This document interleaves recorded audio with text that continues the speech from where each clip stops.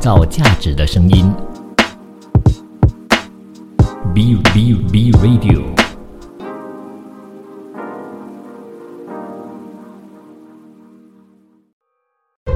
一段文字，一寸养分，一种体悟，一份感动。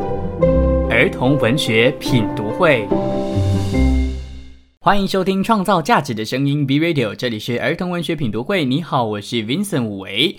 那儿童文学品读会呢，就是会在空中跟大家分享儿童文学啦。那当然啦，我会在空中呢跟大家去分享不同媒介的儿童文学。不过呢，因为我的这个曾经的职业背景的关系哦，所以其实我很常呢把这个儿童文学的这个视角呢定在绘本当中的视角，因为绘本也是其中一种儿童文学的形象嘛。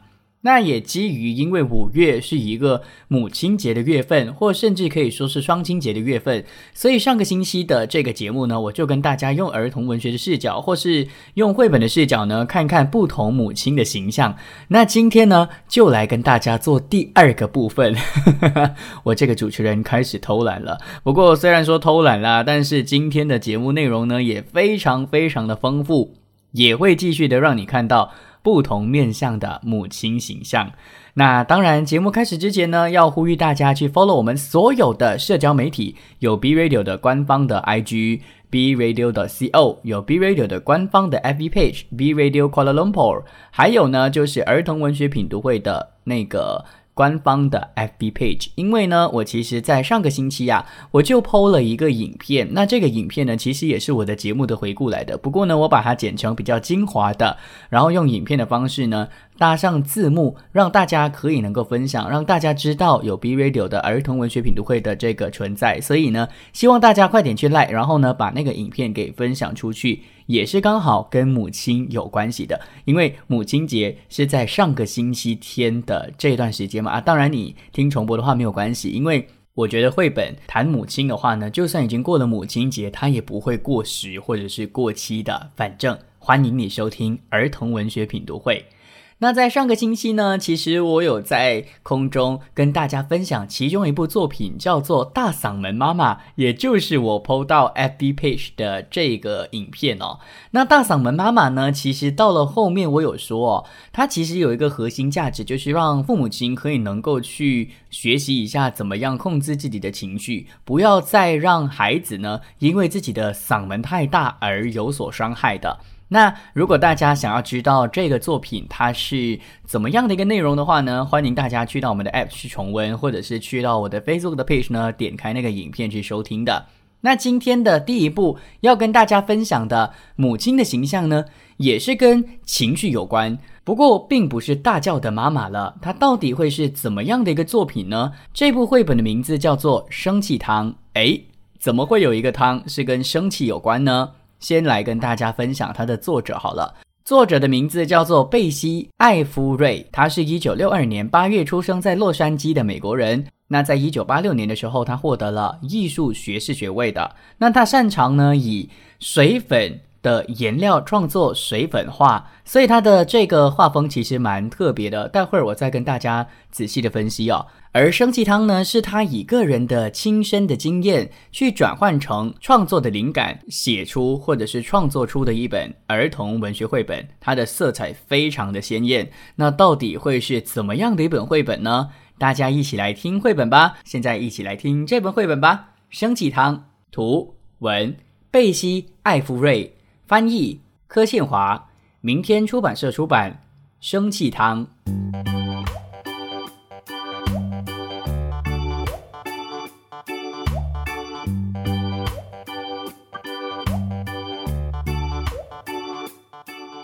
霍斯今天有一箩筐不如意的事，他想不到第3题的答案。琳达给他一封情书，还有同学带来一头名叫露露的牛，表演的时候踩了他一脚，好像这些加起来还不够倒霉似的。放学时，妈妈居然找珍珠阿姨来接他，珍珠阿姨开车横冲直撞，一路吱吱嘎嘎，差点压死3只贵宾狗啊！霍斯气得想打人，他用力踩了一朵花。妈妈对他说：嗨，霍斯发出嘶的声音。妈妈问他：“今天好不好啊？”霍斯吼了一声。妈妈说：“你有没有谢谢珍珠阿姨啊？”霍斯咚的一声趴在地上。来，我们来煮汤吧。妈妈说。霍斯一动也不动，他正生气呢，才不想煮什么鬼汤。妈妈把锅子装满水，放到炉子上，水热了，他撒进一些盐，然后他深深吸一口气，对着锅子尖叫：“该你啦！”他说。于是霍斯爬上凳子，也对着锅子尖叫。妈妈叫得更大声了，霍斯吼吼吼了好几声，还对着锅子呲牙咧嘴。水开了，妈妈对着锅子吐舌头，霍斯也吐舌头，吐了20下。他拿起汤勺，乒乒乓乓地敲锅子，他喷出最大一口火龙气。最后他笑了，妈妈也笑了。霍斯问：“我们到底在煮什么汤啊？”生气汤，妈妈回答。他们就这样肩并肩站在一起，搅散了一整天的不如意。生气汤。其实呢，这本绘本也不至于是伤喉咙啦。不过呢，它里面有很多尖叫的情节，如果你想要加的话是 OK 的。但是我秉持着我的这个念绘本的那个理念，就是我不加盐加醋，所以呢，我就不叫。因为其实如果你有画面的话呢，你是知道他们正在尖叫的。那重点就是这本绘本为什么我会摆在今天第一部作品给大家分享呢？是因为它的画风非常的特别。刚刚在上面就有跟大家说了，这位作者贝西呢，他是擅长用水粉颜料创作水粉画的，所以其实他的画风呢非常的特别，有那种毕卡索的那种 feel 反正就是有那种非常不合理的纹路，会让你觉得怎么画得那么的不写实，很超现实的那种感觉的。不过也因为他用这种比较特别的方式，也就是水粉的材料所画的水粉画呢，让到这本绘本有不一样的魅力。因为它的线条完全的不合理，但你还是可以能够接受的，这个就是儿童文学的最大魅力啦。那我觉得另外一点我很喜欢这部作品的安排是他在前面几页呢都在交代了霍斯他生气的原因，那文字里呢其实也没有说非常具体的跟你形容到底发生什么事，比如说只是带过他有一个女孩跟他写情书，有一个牛踩了他的脚，然后珍珠阿姨驾车横冲直撞等等的吧，但是他其实没有非常深入的去告诉你。但单单从文字看的话，或许你没有办法真正感受霍斯为什么会那么的生气，但是你通过那个非常超现实的那个画面呢，还有那个非常大对比的颜色呢，你真的能够去判断霍斯其实应该本来是一个非常内向的孩子，当他收到别人送他情书的时候呢，他竟然躲在桌子下面，一手捂着半边脸，然后呢也完全不在乎其他人的感受，反正他非常的害羞，所以这个生气其实是源自于他的害羞的情绪的。那当然今天是母亲节的特备嘛，还是要回到母亲这件事情的。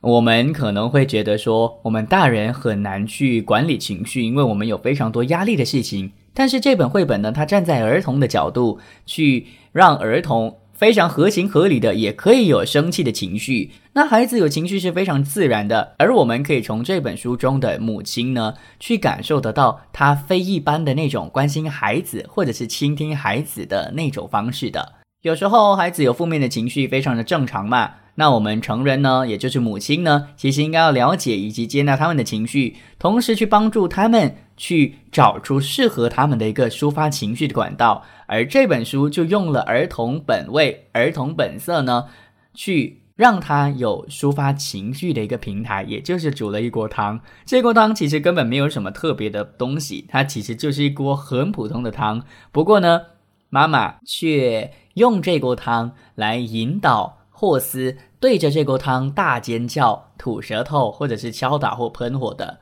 总而言之呢，如果你找到一个适合让孩子宣泄情绪的管道的时候呢，其实我相信这些所谓我们觉得的负面情绪呢，就不会真正的伤害到这些小朋友啦。虽然这整部作品说的是孩子日常生活，但是因为作者这么特别的一个童话色彩呢，让到这本绘本成为一本别具一格的非常有特色的绘本。所以希望大家呢可以一起去读这本绘本《生气汤》，从中的呢去让你感受得到这位妈妈她怎么样让孩子得到所谓的安全感，怎么样让孩子呢透过一个非常特别的方式呢，让他的所有的负面的情绪都一一解决掉。今天第一节给大家介绍的这本绘本就叫《生气汤》。创造价值的声音 B Radio。谢谢你继续留守创造价值的声音 B Radio， 这里是儿童文学品读会。你好，我是 Vincent 武维。其实说到母亲节或是说到妈妈的话呢，你们自然而然会想起的就是母亲节一定要做的一个动作，就是送礼物嘛。虽然我在儿童文学品读会当中曾经有用送礼这个动作或者是这个习俗或文化呢作为其中一期的主题给大家分享的，不过今天呢也有另外一部作品是当时候没有给大家去分享的绘本。这本绘本的名字叫做《妈妈的礼物》。妈妈的礼物呢是在2008年由河北教育出版社出版的图书哦，作者呢是一个美国人，叫做戴安娜·古德。那这本书啊其实是他的其中一部作品哦，他的最著名的作品呢其实是《我们的妈妈在哪里》。戴安娜呢其实是一个童书作家和插画家哦，她在1949年出生于美国的纽约。那在1971到1972年的时候呢，他就读于法国的一个非常古老可是非常著名的艺术学院。那在1972年的时候呢，他就读美国的纽约城市大学皇家学院。1975年的时候呢，在纽约担任教师。那在1972年到2001年这么多年的时候呢，他一直非常活跃的在做童书的教育，创作非常多部不同类型的作品。那当然最脍炙人口的作品呢，是刚刚我提到的《我们的妈妈在哪里》和待会儿会给大家分享的妈妈的礼物。那波士顿环球时报呢都曾经用最值得尊敬、最具有商业价值、最值得留念等等非常漂亮的文字呢，对于他的作品做出了评价的。所以呢，现在大家就一起来听这本到底多么的有商业价值，多么的令人值得尊敬。妈妈的礼物，图文戴安娜·古德，翻译于志莹，河北教育出版社出版。妈妈的礼物。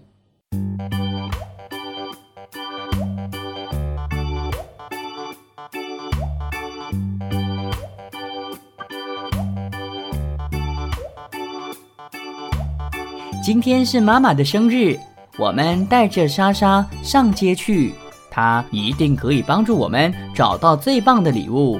哇，看哪，多漂亮的花呀！我们送花给妈妈好不好啊？还是算了吧。花虽然很漂亮，但是会让人流眼泪呢。这件礼服怎么样啊？它真漂亮，而且妈妈也很喜欢红色。那件礼服太华丽了，妈妈一定不喜欢穿着它到处给人看的。多可爱的小鸟啊，还会唱歌呢。妈妈也很喜欢音乐的。这些小鸟太吵了，它们可能会吵到邻居呢。你觉得妈妈会喜欢那样特别的生日蛋糕吗？哎呦，那么大的蛋糕肯定不好拿，说不定会掉在回家的路上呢。妈妈穿这样的鞋会很漂亮，我去穿上试试看好不好啊？哎呦，那样的鞋子一点儿也不舒服，妈妈穿一定会摔倒的。我们还没有找到送给妈妈的礼物，时间不早了，怎么办呢？莎莎，等等我们啊！咦，这正是我们想要的，我就知道我们会找到好东西，我们一定会给妈妈一个惊喜的。妈妈，生日快乐！谢谢你们，这礼物真的太棒了，妈妈的礼物。其实大家用听的话呢，或许会觉得有点好奇，咦，怎么这个主角呢，他们去了一个地方之后又去另外一个地方，为何就会突然觉得不适合妈妈呢？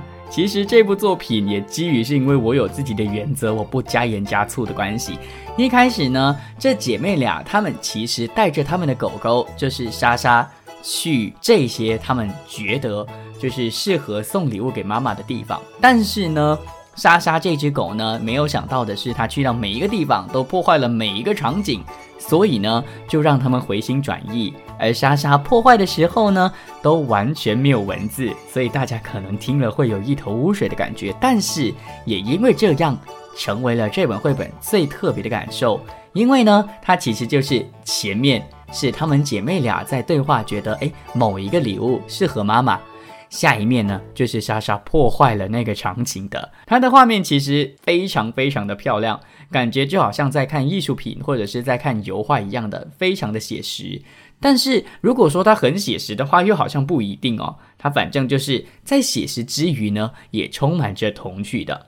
虽然说今天是母亲节的特备啦，不过呢，这本书一样的，主角并不是母亲，而是孩子。所以呢，我觉得可以得到共鸣的。那不知道要送什么的时候呢，基本上大家可以参考这本书。他们去了非常多的地方，到最后大家应该会很好奇他们送什么吧。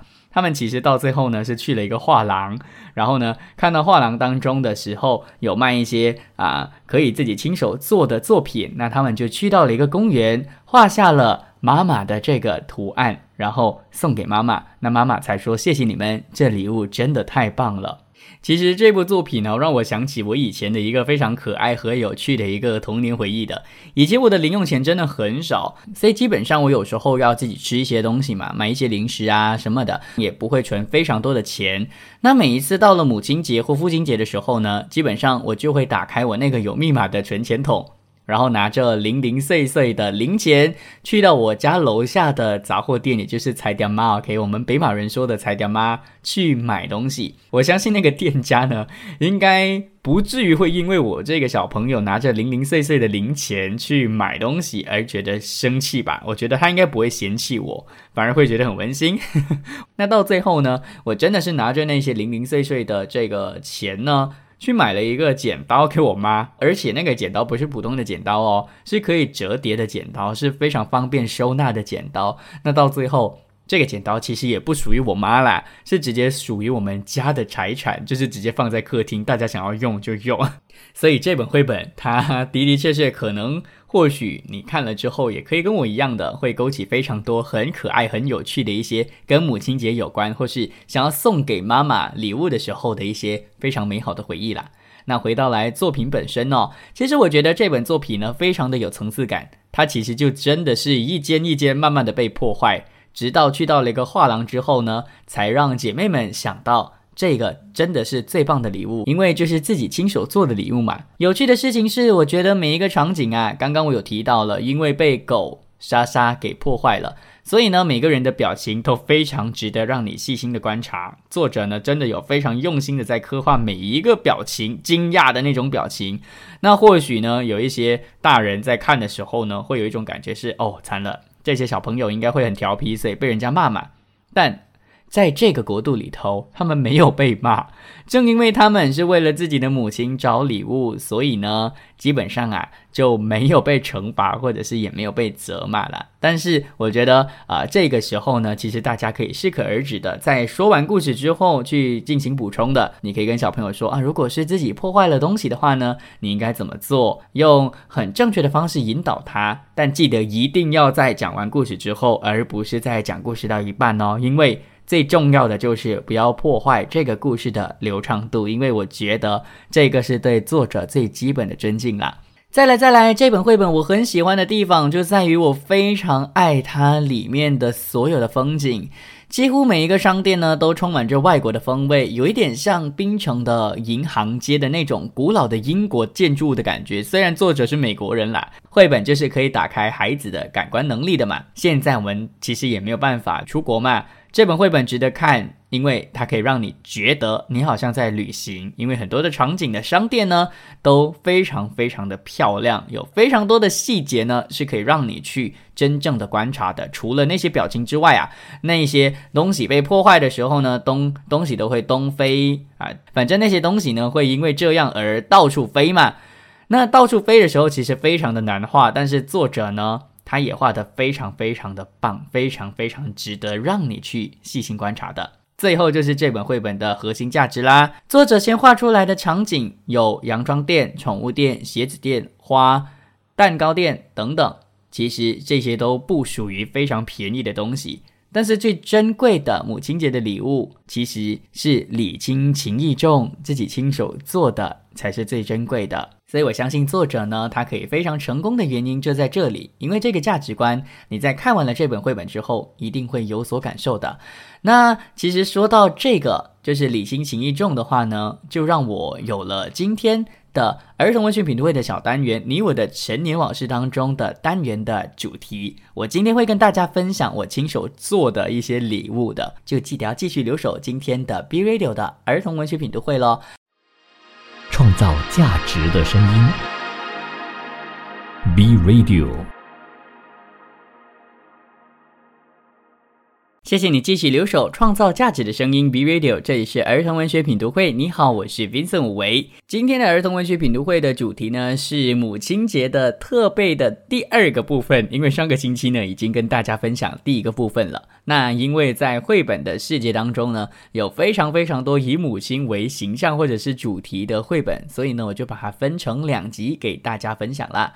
接下来这一段呢要给大家分享的这本绘本的名字叫做妈妈你好吗？这本绘本呢是2009年5月由21世纪出版社出版的这个图书哦。那作者呢是日本人，叫做后藤龙二。后藤龙二啊，他是1943年出生在北海道的一个作家。那他早期呢是在稻田当中长大的。那1966年他毕业了之后呢，他就开始呢获得了讲谈社的儿童文学新秀奖，可以说呢是一个非常非常有名的一个作家哦。那其实他曾经担任过日本儿童文学杂志的这个主编的工作，还获得各种各样的儿童文学奖。尤其最值得提的就是呢，他其实作为现代的儿童文学界当中的一个一流的作家。而这位后藤龙二呢，他不是关闭在书宅当中写作的作者哦，他在日本的儿童文学上呢，作为一个运动和组织者还有活动者，做出了非常非常大的成绩的。那现在就给大家一起来读这本绘本吧，我觉得非常非常的有趣的一本绘本。妈妈你好吗？作者后藤龙二，翻译普普兰，21世纪出版社出版。妈妈你好吗？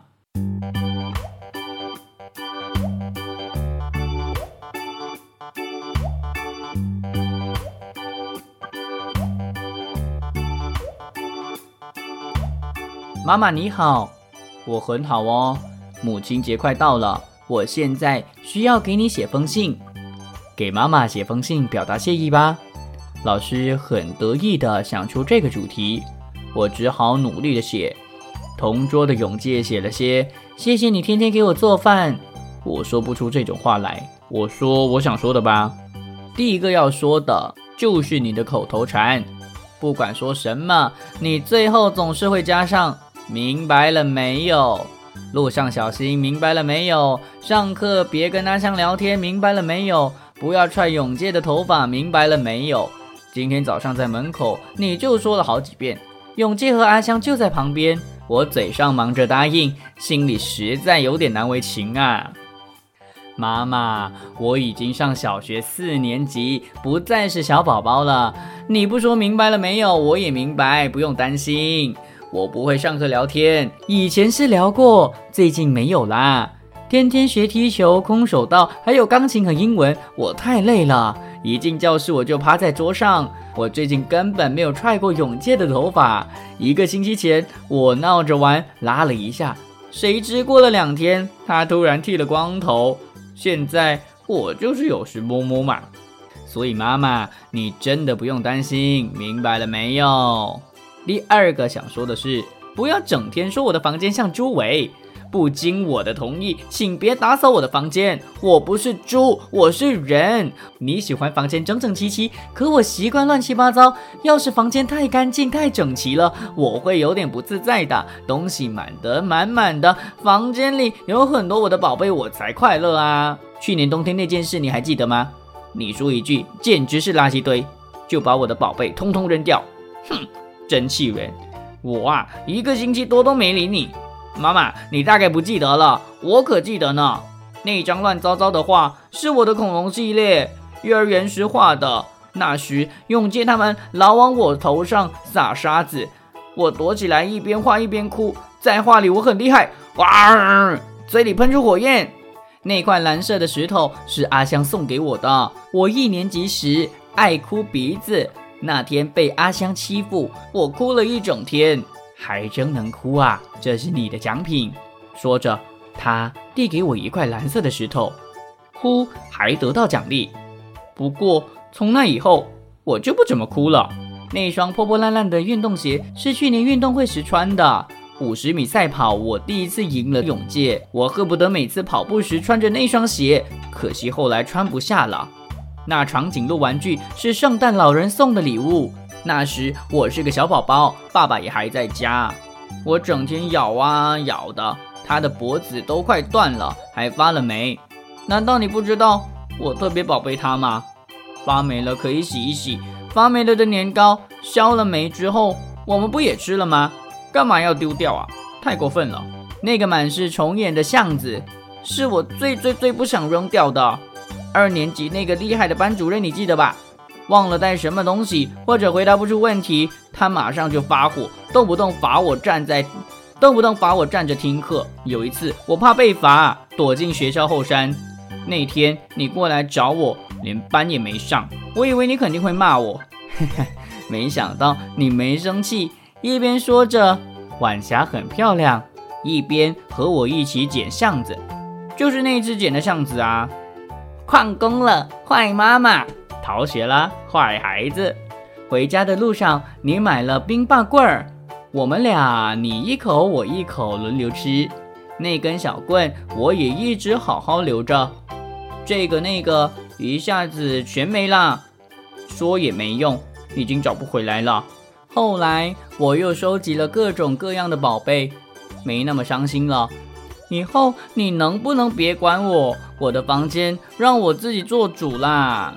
哦对了，妈妈，你叮叮当当的做饭，哗啦哗啦的洗衣服，一边跟我说带起东西没有，一边噔噔噔的踩着高跟鞋飞快的上班去。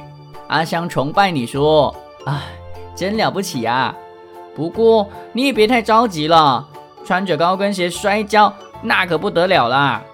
不好意思啦，零用钱快花光了，我现在是个穷光蛋，只能送你1朵康乃馨，还有1打洗碗券啦。节日快乐，妈妈。妈妈你好吗？其实这整本书的画风呢，我是特别的喜欢的。它的画风是完全不统一的，单只是封面呢，就已经可以能够说非常久了。整本书里面的妈妈呢，是用画笔的形象所画出来的，然后呢，其他的都是用绘本都是用绘图，也就是电脑绘图所做出来的。其实我觉得作者这种感觉就有一点像是他特地的去揣摩了孩子的那种作风，反正呢感觉就非常的可爱。那当然了，我觉得这本绘本呢根本就是一本给家长看的绘本。我特别喜欢它文字里面完全站在孩子的角度出发的这个内容哦，它让故事更有张力了。你会感觉到真的是从孩子发自内心所出来的声音哦。适可而止的防守呢，其实是对孩子非常好的教育的。什么样的教育才是对孩子最好的话呢？我其实也不想要在这边说非常的多，因为我也不是亲子关系非常专业的人嘛，我只是喜欢儿童文学的一个主持人而已。所以大家不妨可以去点一点我们的 B Radio 的其他的节目，包括百晴老师的非一般老师呢，其实里头有蛮多说关于家长或者是教育的一些课题，大家可以去收听的。那回到来，妈妈你好吗哦？我觉得最好看的地方在于每一个画面所提到的妈妈唠叨的情景呢，真的还是一样的，会让大家想起自己的妈妈，尤其是对我来说房间的那一幕那个是我最隐私的部分嘛，但是妈妈就很爱念又很爱收拾，虽然都是出自于他们的关心，但是有时候呢，我觉得可以用更加适合的方式去引导孩子，而不是直接的指责或者是直接的帮他收拾，因为真的非常的有隐私，好不好？还有另外一个呢，我特别喜欢的一个情节就是呢，孩子提到了他画的恐龙系列的作品嘛，妈妈直接想要丢掉，其实啊，我想在这边提醒各位父母亲哦，如果你的孩子呢在小时候有做非常非常多的画的话呢，大家不要丢掉，因为10几20年之后，你时不时去收拾房间，你看到这些作品的时候，你会特别特别的温馨的。待会儿在那个儿童文学品读会的小单元，我会跟大家说的，到底我妈妈把它收拾出来之后，我跟她看到这些我小时候做的作品有什么精彩的或者是有趣的回忆，大家待会儿继续留守节目，我会在单元当中跟大家分享的。最后回到这本绘本妈妈你好吗，我觉得我非常喜欢它的结局，它没有故意要催泪，也没有故意要煽情，但你就会觉得妈妈就算再怎么唠叨都好，都是很爱自己的孩子的。换另外一个角度，孩子再怎么抱怨自己的妈妈都好，他都依然非常爱自己的妈妈。所以不管怎样，不管是旷工旷课互相嘲讽都好，你都会觉得非常的温馨。反正这本绘本实至名归，得到这么多的奖项，妈妈你好吗？创造价值的声音 B Radio。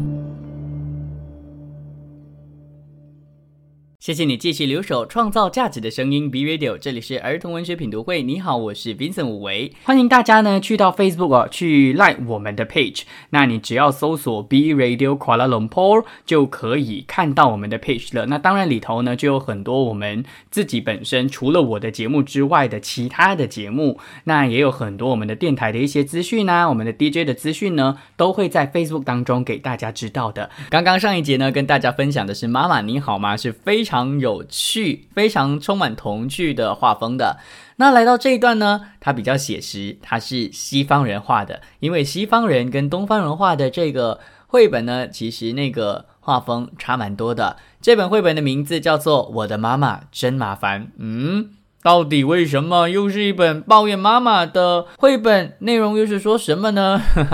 先不要说那么多，给大家来去朗读这本绘本吧。听完了之后，你就会知道到底是不是又是孩子抱怨自己妈妈的绘本。我的妈妈真麻烦，作者巴贝科尔，翻译赵颖，东方娃娃出版。我的妈妈真麻烦。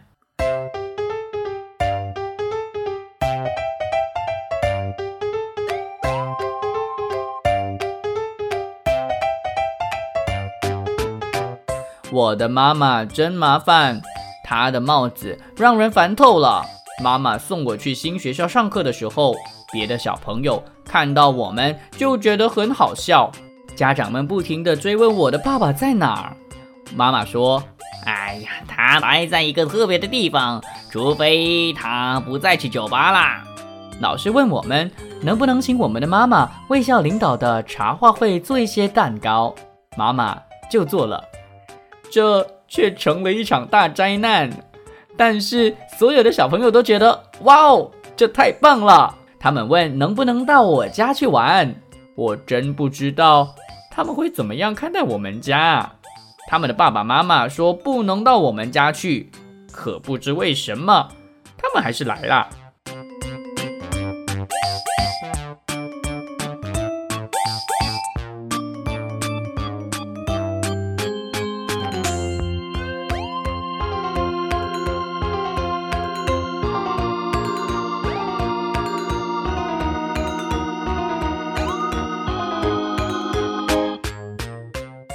他们喜欢我家的宠物，还看到了我的外婆。妈妈表现得特别棒，他们都玩疯了。然后他们的爸爸妈妈来了，一下子什么都毁掉了。家长们警告妈妈别再胡闹了。妈妈好伤心，我的新朋友也觉得很不满。他们说，你的妈妈真好，可我们以后再也不能去你家玩了。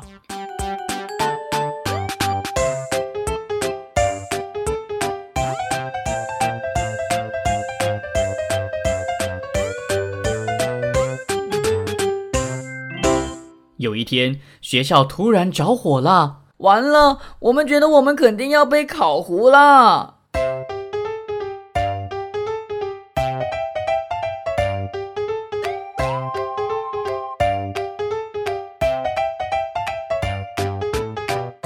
妈妈比所有的救火车都厉害。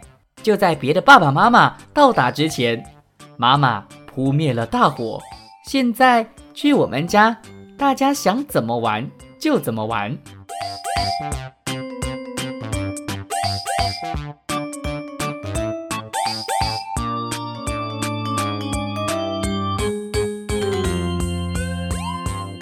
我的妈妈真麻烦。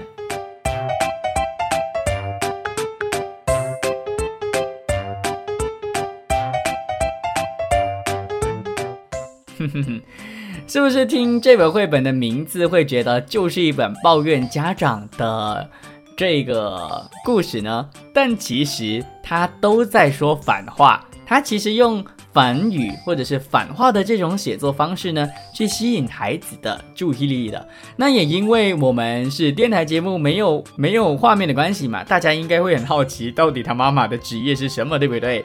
其实我是故意不要跟大家说的，让大家有想象空间。现在先给大家说，他的妈妈的职业其实是一个巫婆或者是一个魔术师，反正就是 witch， OK？ 那其实呢，如果你是听重播的话，你现在可以往前听。你往前听了之后呢，你只要想象他的妈妈是巫婆的话，你一切都会合理化，因为所有的行为都是巫婆可以做到的事情，包括后面他帮大家扑灭了大火。其实绘本前面的内容呢，基本上都在描述的都是妈妈的一些奇怪啊，或者是很负面的这个行为的，比如说顶这一顶很奇怪的发型啊，或者是把爸爸装进酒瓶里面，这个完全没有用文字提到，它只是一个画面，然后爸爸在酒瓶里面，然后呢骑着扫把去接他这个作者上学啊等等的，所以大家才会这么的好奇，那小朋友才会这么喜欢他的妈妈，但是爸爸妈妈就会觉得哎呦他们很奇怪等等的。所以随着你在阅读的一步一步深入的时候呢，你其实会跟着这个作者，也就是这个孩子的脚步呢，去更加认识这个妈妈的形象。然后呢，总有一次他的妈妈的奇特之处呢，终于可以派上用场了。因为他妈妈的这种所谓的魔术或者是特异功能呢，让到他们可以能够逃离火场，然后从中的渐渐的扭转了妈妈在书中的形象的。再来，我觉得回到我很常用的方式来分析这本绘本的话，这是一本完全站在儿童本位去思考、去创作的一本绘本。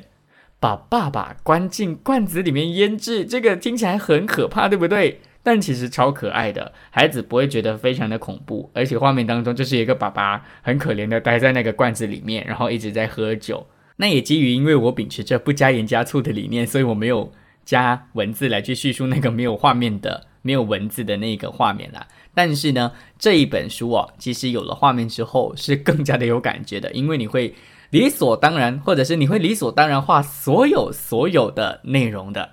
那里面呢，还有一个画面是我特别喜欢的，就是当他的朋友们去到他的家的时候呢，他的家就真的是那种巫婆的家。然后呢，他的宠物呢有恐龙啊、蜥蜴啊那种所谓的很可怕的动物，但是他的朋友们却觉得非常的有趣的。所以我觉得这本绘本呢，它最重要的、最核心的价值到底是什么呢？其实是很值得我们去思考的。